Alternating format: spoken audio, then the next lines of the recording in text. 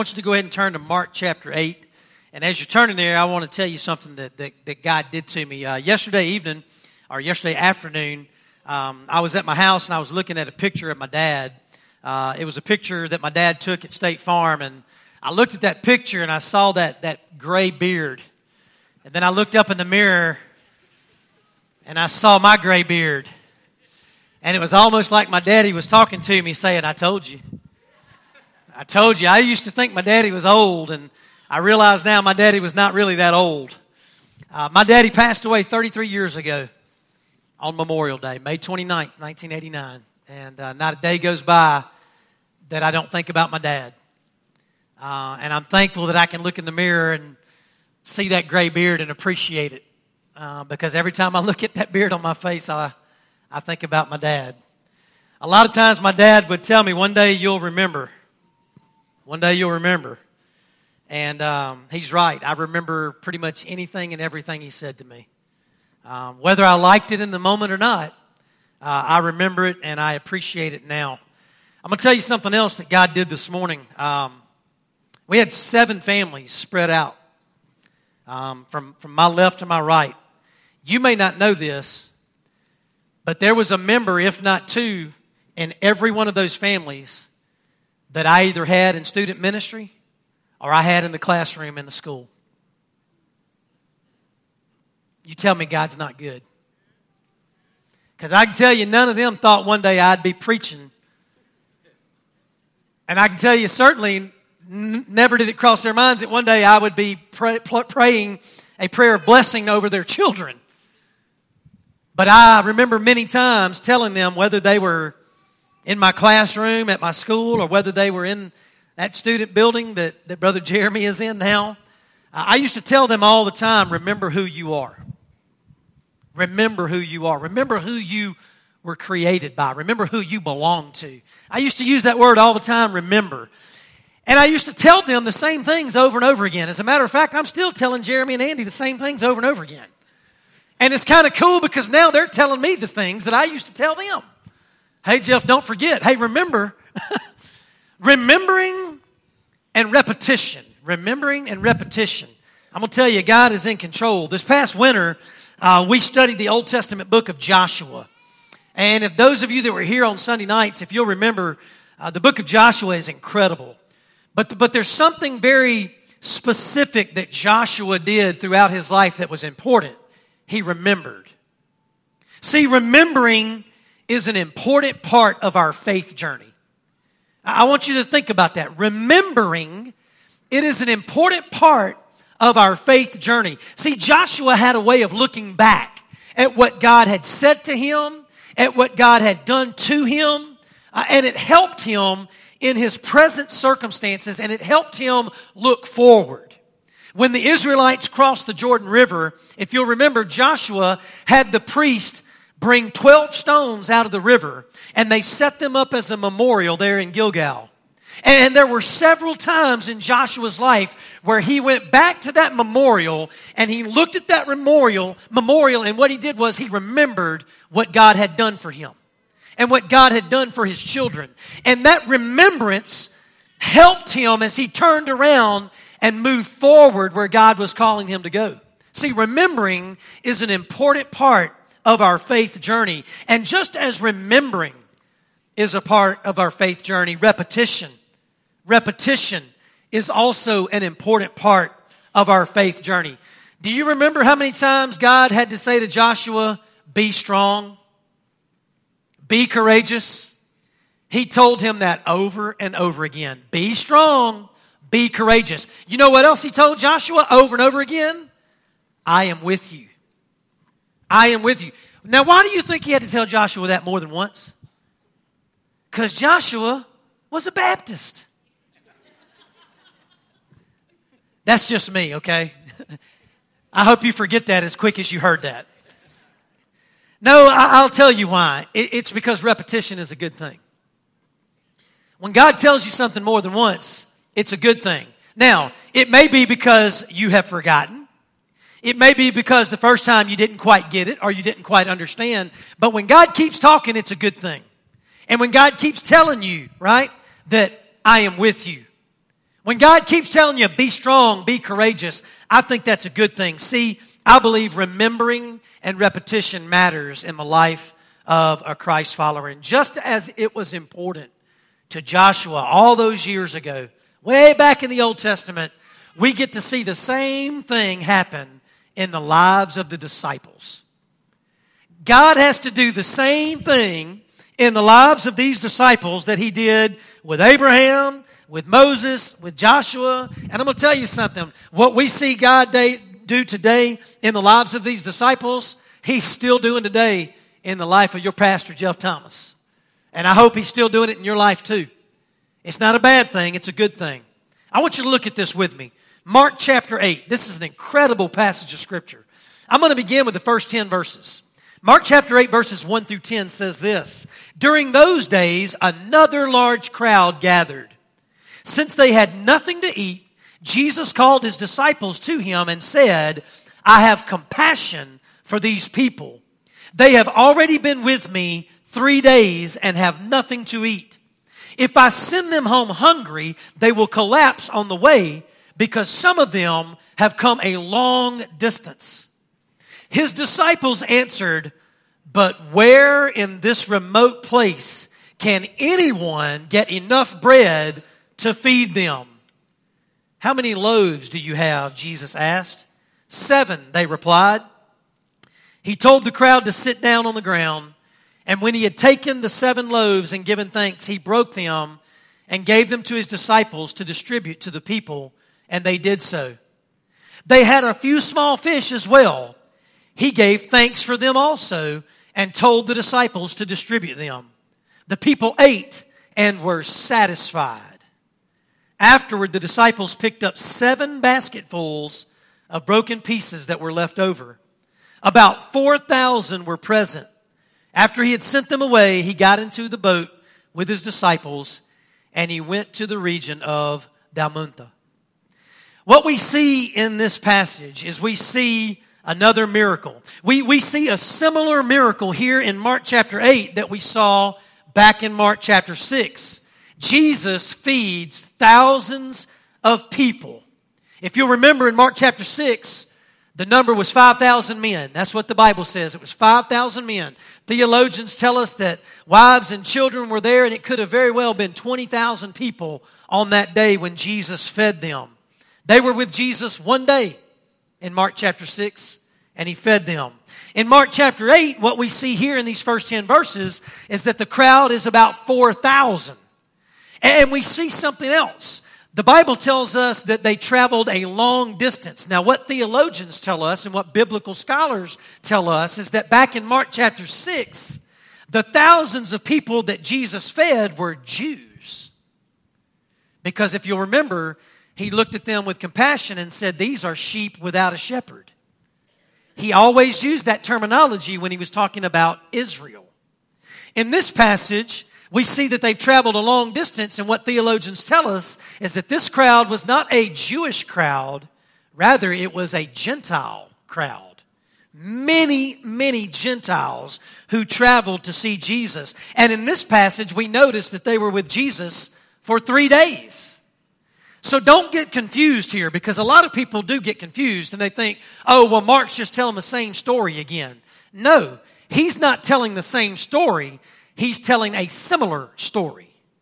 It is a miracle that looks a lot alike. It is a repetitive miracle. But it is 2 different people groups. It's not the same story. It's just a repetition of the same miracle. And so when Jesus says something twice, when He says something 3 times, when Jesus says something time and time again, it means it's important. It means you need to listen, not just with your ears, but with your heart. Now, what I'm going to tell you right here at the very beginning of this passage is what I told you in Mark chapter 6. And I'm going to keep telling you this because it is a truth that we need to get. Jesus Christ is the bread of life. Do you hear me? Jesus Christ is the bread of life. That is the central truth that we need to take away from these 2 very important miracles, especially this one in Mark chapter 8 today. He told his disciples this time and time again. As a matter of fact, you can find it in John chapter 6 where he uses this terminology, I am the bread of life, over and over again. In John chapter 6 verse 33, Jesus said, for the bread of God is the bread that comes down from heaven and it gives life to the world. I don't find it a coincidence. I find it providence that Jesus was born in the city of Bethlehem. Do you know what that name Bethlehem means? It means city of bread. That's not a coincidence. That is providence. The bread of life was born in the city of bread. And Jesus said, I am the bread of life. I give life to the world. And what we see in Mark chapter 8 is that he literally is telling his disciples and telling everyone, this bread is not just for the Jew, it is for the Gentile. I am the bread of life that gives life to the world. This is so important. We know this already. In Mark chapter 6, Jesus had compassion. I'm going to tell you something. In Mark chapter 8, guess what Jesus is filled with? You read it just like I did. He's filled with what? Compassion. He's filled with compassion. He had compassion on the crowd, not just because they were hungry for food, not just because they had been with him for 3 days, not just because they were starving physically. I'm going to tell you, he had compassion on them because they were starving spiritually. Spiritually. He saw more than their stomachs. He saw their hearts. And so Jesus had compassion on them. Just as he had compassion on the sheep without a shepherd in Mark chapter 6, Jesus looks at this Gentile crowd and he says, I have compassion for them. Now the disciples, they're with Jesus. And I love this because Jesus, he spent more time with his disciples than he did with anyone else on this earth.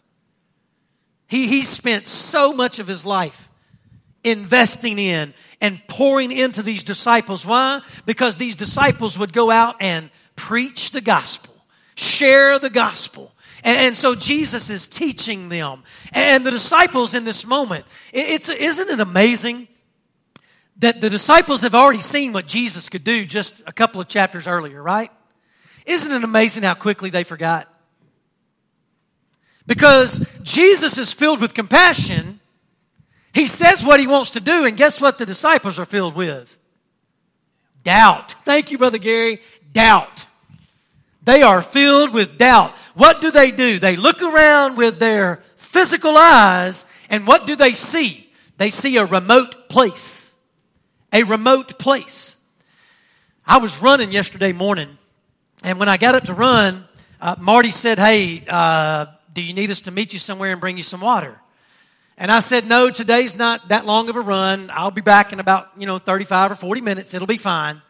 Don't worry about it. And so I took off running. It was early in the morning, it felt okay. But I'm just going to be honest with you. About 20 minutes out, okay, 20 minutes out, I was getting ready to turn and head back to the house. And I was thinking, where's my water? What have I done? And I run with a coach on my app, and he talks to me. And he says, now's the time I just want you to look around. And I looked around and all I could see was a cornfield on one side and a hayfield on the other. No water. Right? I'm sitting there going, hey, coach, shut up, man. I don't want to just look around. I want to get home. Why did I tell my wife I didn't need water? I'm going to tell you what I saw. I saw a remote place. And I'm going to tell you what I felt. I felt like I may not make it back to the driveway in the time that I want to make it. I may just have to stop and sit in the shade. I may just have to walk. It was a remote place, and guess what the disciples did? They looked around, and guess what they saw? A remote place. They looked at the crowd and saw how many it was, and they looked down and saw this little bit of bread. And what did they do to Jesus? They questioned Jesus, hey, where are we going to find enough food to feed them? I love what Dr. Tony Evans says in his commentary. Listen to what he says. He says, when you forget God's past deeds in your life, you will forget the kingdom power that is available to you right now. You'll fail to believe that all things are possible with God. You see what happens when we forget?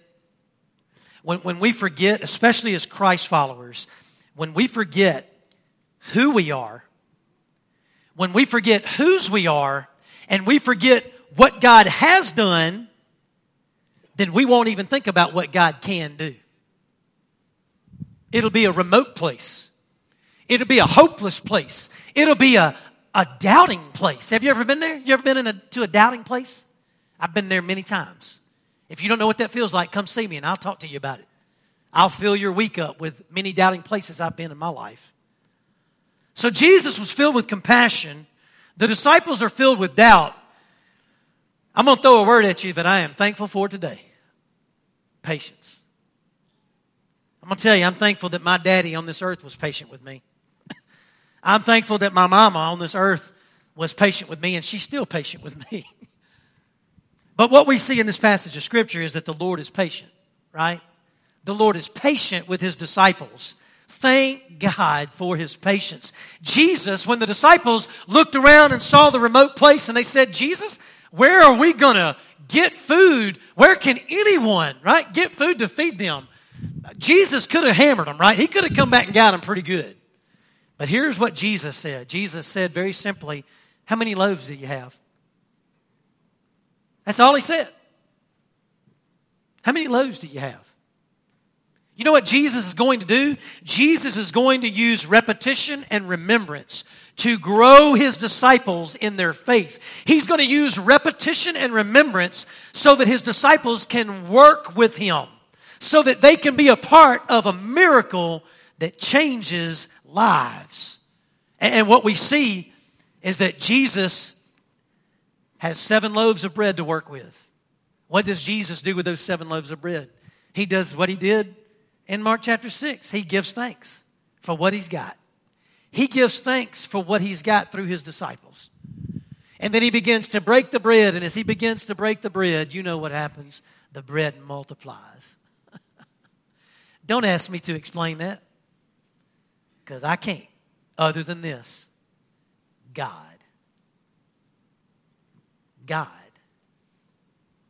He makes all things possible. And He does it through the life of Jesus Christ. What I see in this passage of Scripture is that Jesus satisfies. Don't He? He satisfies. He satisfies everyone. And I stress that word, everyone. We see in this passage that Jesus prays twice. Now, this is very, very intentional.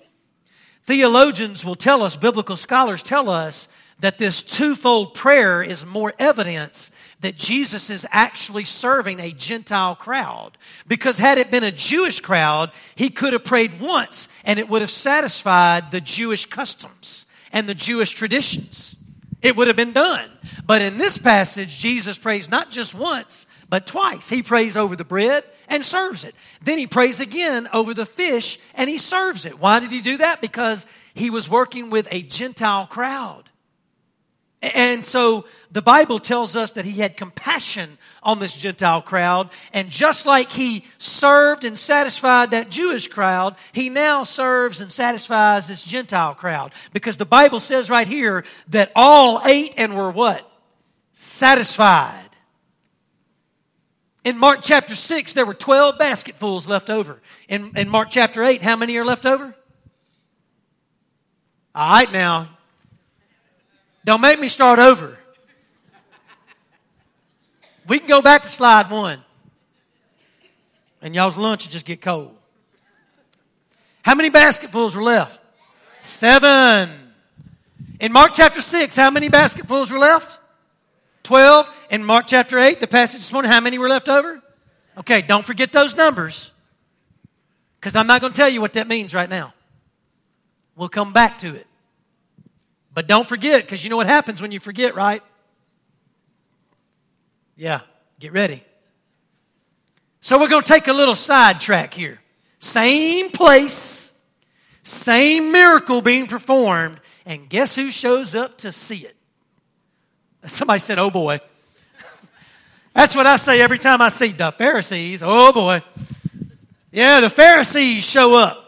Look at it in verses 11 through 13. The Pharisees came. And guess what they do? They do what they always do to Jesus. They began to question Jesus.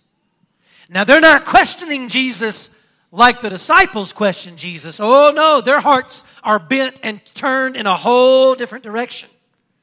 The Pharisees came and began to question Jesus to test him.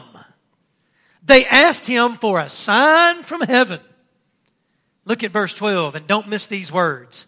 He sighed deeply. He sighed deeply and said, "Why does this generation ask for a sign?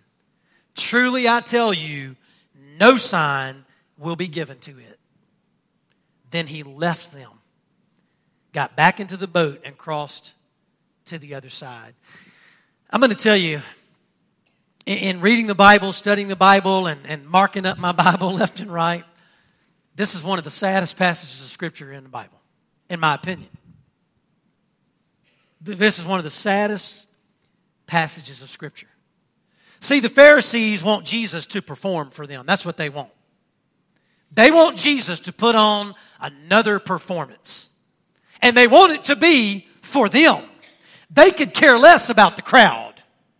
They could care less about anybody there. All they care about is themselves. And they want Jesus to perform. They questioned Jesus. That's what Mark tells us. They questioned him and they tested him. Now, what I want you to remember, and again, I'm using remembrance and repetition because it's a good thing. I want you to remember what Mark told us way back in Mark chapter 3, verse 6. Do you remember what he told them? Let me tell you. The Pharisees went out and began to plot with the Herodians, who were their enemies. They went out and began to plot with the Herodians how they might kill Jesus. So from the very beginning, Mark chapter 3, the Pharisees and the Herodians, which is your religious group and your political group, they've had one agenda on their mind, and it has not changed, and it will not change, and it is, how can we kill Jesus? That's why I said, don't be confused when it says the Pharisees came and questioned Jesus. Because we just saw the disciples question Jesus, but the disciples weren't questioning Jesus with a heart that was hardened towards him as Messiah. The Pharisees were. They were questioning Jesus with hearts that were hardened and rejecting Jesus Christ as Lord and Savior. Everything Jesus said was a sign. Everything Jesus did was a sign. Listen, he had done enough for them to know that he was the Son of God, that he was the Messiah come to save the world. He didn't need to say anything else or do anything else. And I'm going to tell you something. It wouldn't have mattered if he did. Because they had their minds made up, they were going to kill this man. It's sad. Paul tells us in 1 Corinthians chapter 1, verses 22 through 24, listen to this.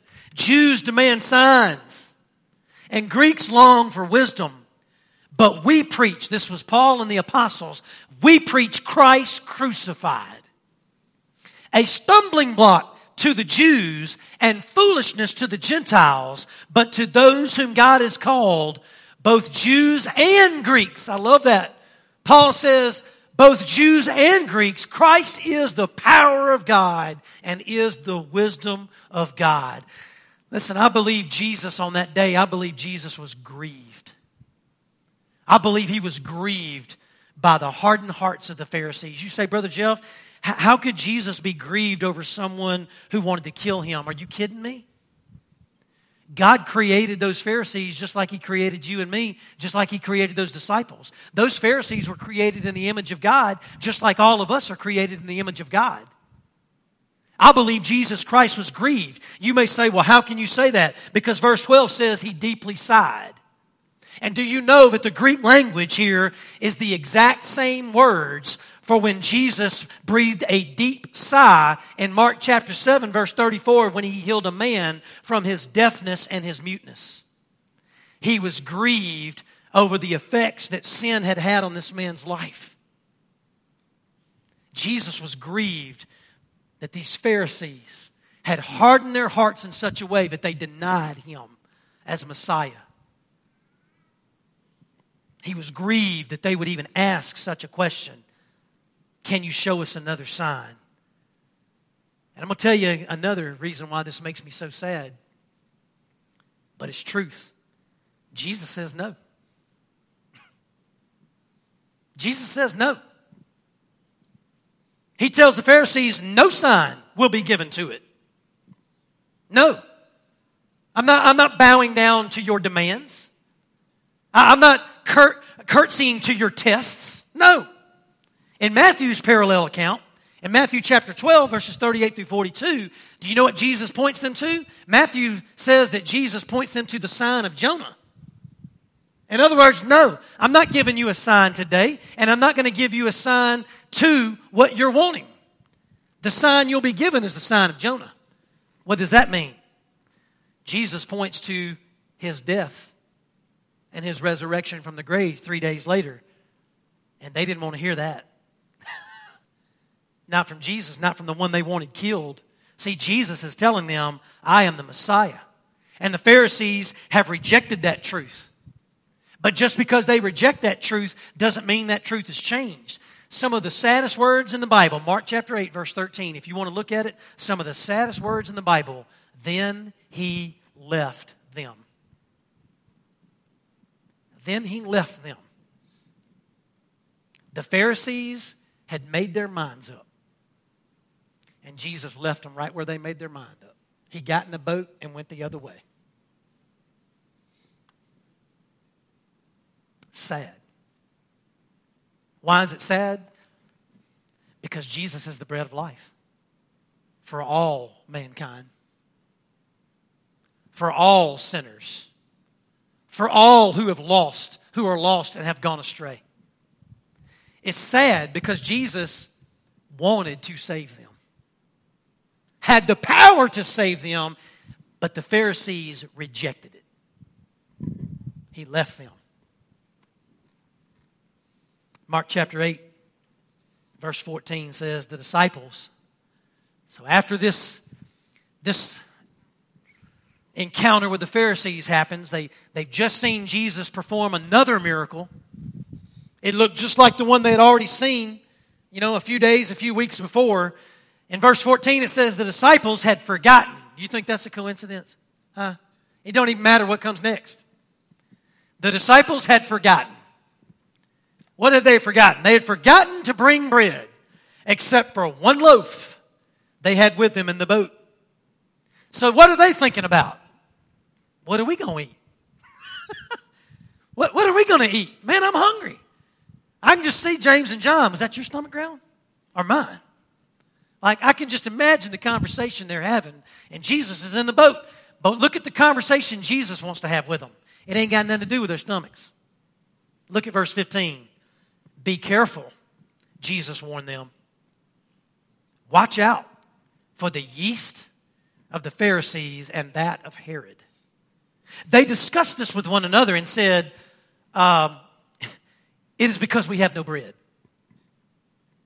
Again, they looked around the first time with their physical eyes, and now they're thinking with their feeble little minds, right? What has been left out this whole time? Their hearts, which is what Jesus is trying to dig into. They say, it's because we have no bread. Aware of their discussion, like you can hide anything from Jesus. Aware of their discussion, Jesus asked them, why are you talking about having no bread? Do you still not see or understand? Are your hearts hardened? Do you have eyes but fail to see, and ears but fail to hear? And the question that is the question of all, right? The big question right here. Don't you remember? What's he doing? He's digging, isn't he? Repetition and remembrance. Don't you remember? And he leads them with more questions. Verse 19, when I broke the 5 loaves for the 5,000, how many basketfuls of pieces did you pick up? How many? 12, they replied. See, I'm using you as part of this. Is an interactive story. Verse 20, and when I broke the 7 loaves for the 4,000, how many basketfuls of pieces did you pick up? They answered, 7. He said to them, do you still not understand?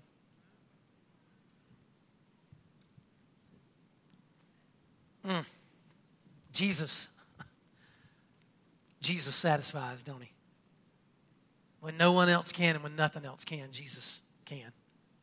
See, the disciples forgot. That's what I want you to see right here right off the bat. The disciples forgot. And what did it lead to? It led to a lack of understanding.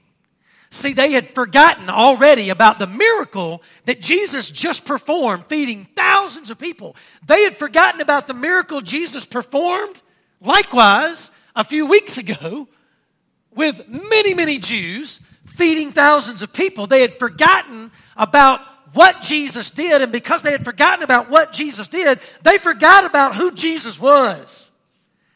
And he was in the boat with them, and they're going, man, we got 1 loaf. It's every man for himself, I guess. They looking around, there's 12 of us? Ain't but 1 loaf. I bet Peter thought he was fixing to go to town. Right? Big old strong Peter. He fixing to wear some boys out for some bread. The disciples forgot. And because they forgot, they did not understand the moment. See, when we forget what God has done for us in the past, we forget the power and the authority that is available for us right now. It wasn't just about the bread for their stomachs. And Jesus wanted them to know that. It was about the bread for their souls. And it was right there in the boat with them. Jesus, he gives them a warning. Right? He warns them about the yeast of the Pharisees and Herod. Do you think it was a coincidence that Jesus uses the word yeast and they're talking about bread? No, it ain't a coincidence. When Jesus says something, it's always divine. It's providence. It's sovereignty. It ain't no coincidence. But since they had their eyes on bread, Jesus said, let me get your hearts pointed to what I'm really talking about. I'm talking about yeast. Why did he use that word yeast? And why did he talk about yeast of the Pharisees and Herod? Well, I'll tell you why. The disciples would have very much known what yeast was. As a matter of fact, Jews understood and believed that yeast was a corrupting agent. In the Bible, there's another word for yeast. It's called leaven. And did you know that when the Bible uses the word leaven, it is always symbolic of evil, darkness. The disciples would have picked up on Jesus. It may have taken them a second or two. It may have taken them 2 or 3 business meetings, but they would have gotten to the point. It only takes a little bit of yeast. It only takes a little bit of leaven to disrupt the whole batch of dough. And what Jesus is doing is he's warning them of the corrupting power, both religiously, the Pharisees, and politically, the Herodians. He said, you better watch out. Because they are trying to disrupt everything that we are doing in this world. They do not want to see the kingdom of God advance. They only want their own kingdom. The Pharisaical kingdom, the Herodian kingdom. That's all they want. And so Jesus is trying to warn them. He's trying to grow them. He's trying to teach them. He's using remembrance and repetition. And what we see here is that they go, it's because we didn't bring bread. Like they're still not getting it. And what's great is, I told you this just a few minutes ago, Jesus is patient. Thank God for patience, right? Because Jesus is aware of their hearts. He's aware of what they're thinking and where they're going. And what he does is he reminds the disciples of the truth. He says, are your hearts hardened? Now, when he asks that, again, please be careful. When Jesus says, are your hearts hardened? He's not talking about the same kind of hardened hearts of the Pharisees. He's saying, are your hearts so hardened by the ways of this world that you can't see and understand God's kingdom moving? See, they believed in Jesus Christ. They trusted Jesus Christ. Did they have doubts? Yes. I've said this so many times. If we're not careful, we will dehumanize the disciples all day long, every day. Oh, well, that was the disciples. I mean, they were walking with Jesus. Oh, well, that was the disciple. Well, Brother Jeff, that was 2,000 years ago, and the world's a whole lot different today than it was 2,000 years ago. No, it's not. Sin is still sin, and Satan is still Satan. And I'm going to tell you something better. God is still God. And Jesus Christ, what He did with His disciples, is still doing today. And He's doing it in my life. Praise God.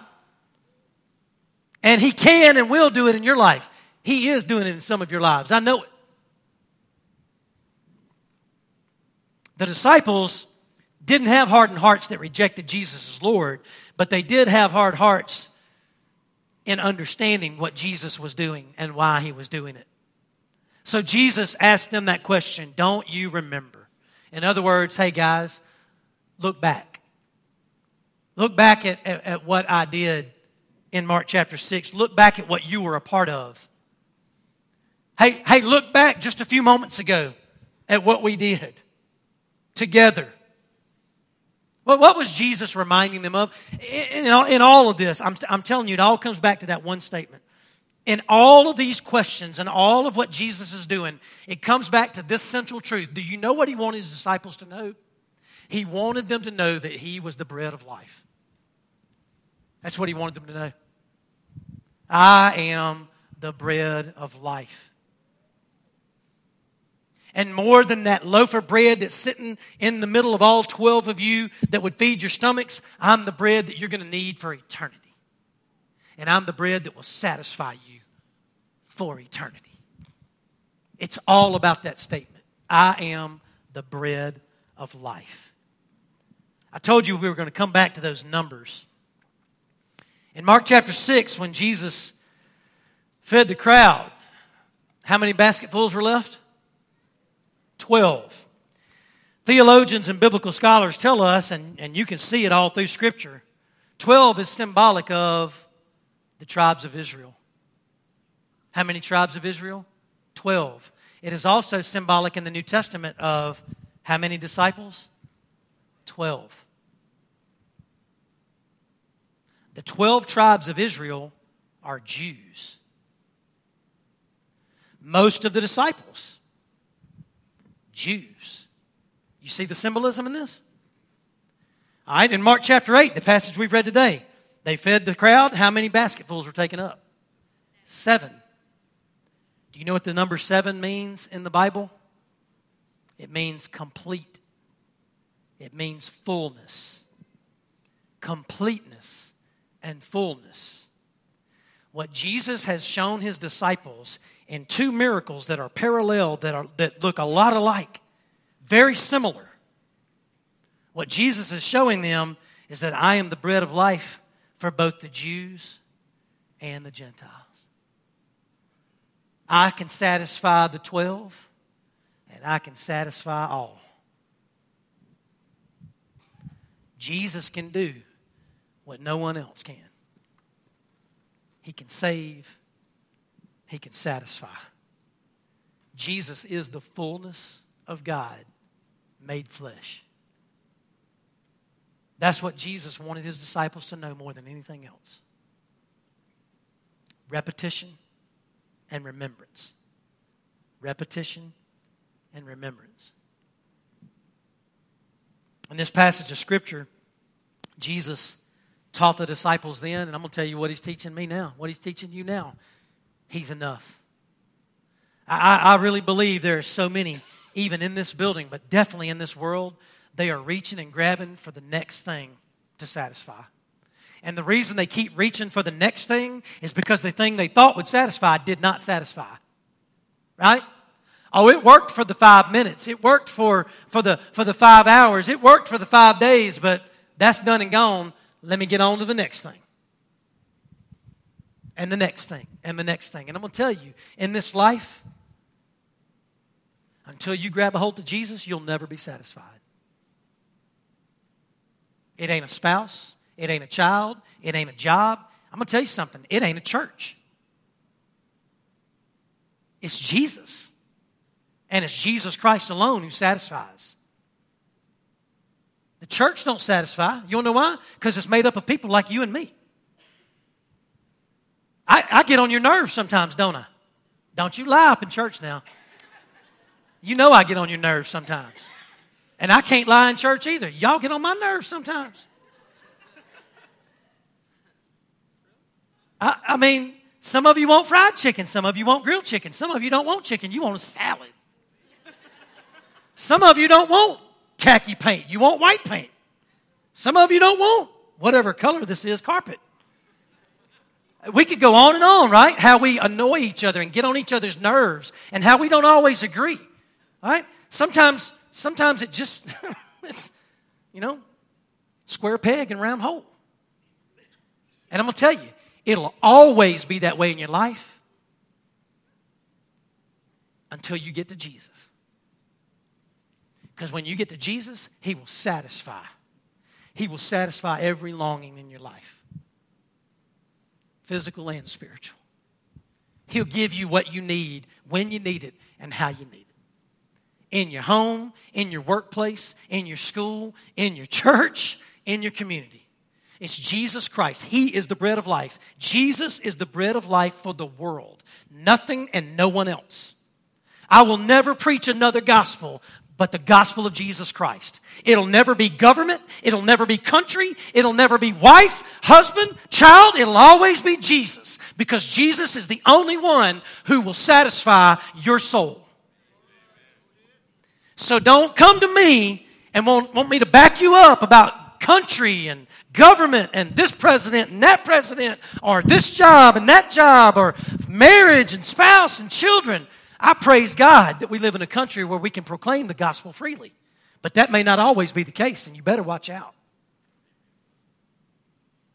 And there won't ever be a perfect president in the office because there's not a perfect person in the world save Jesus Christ.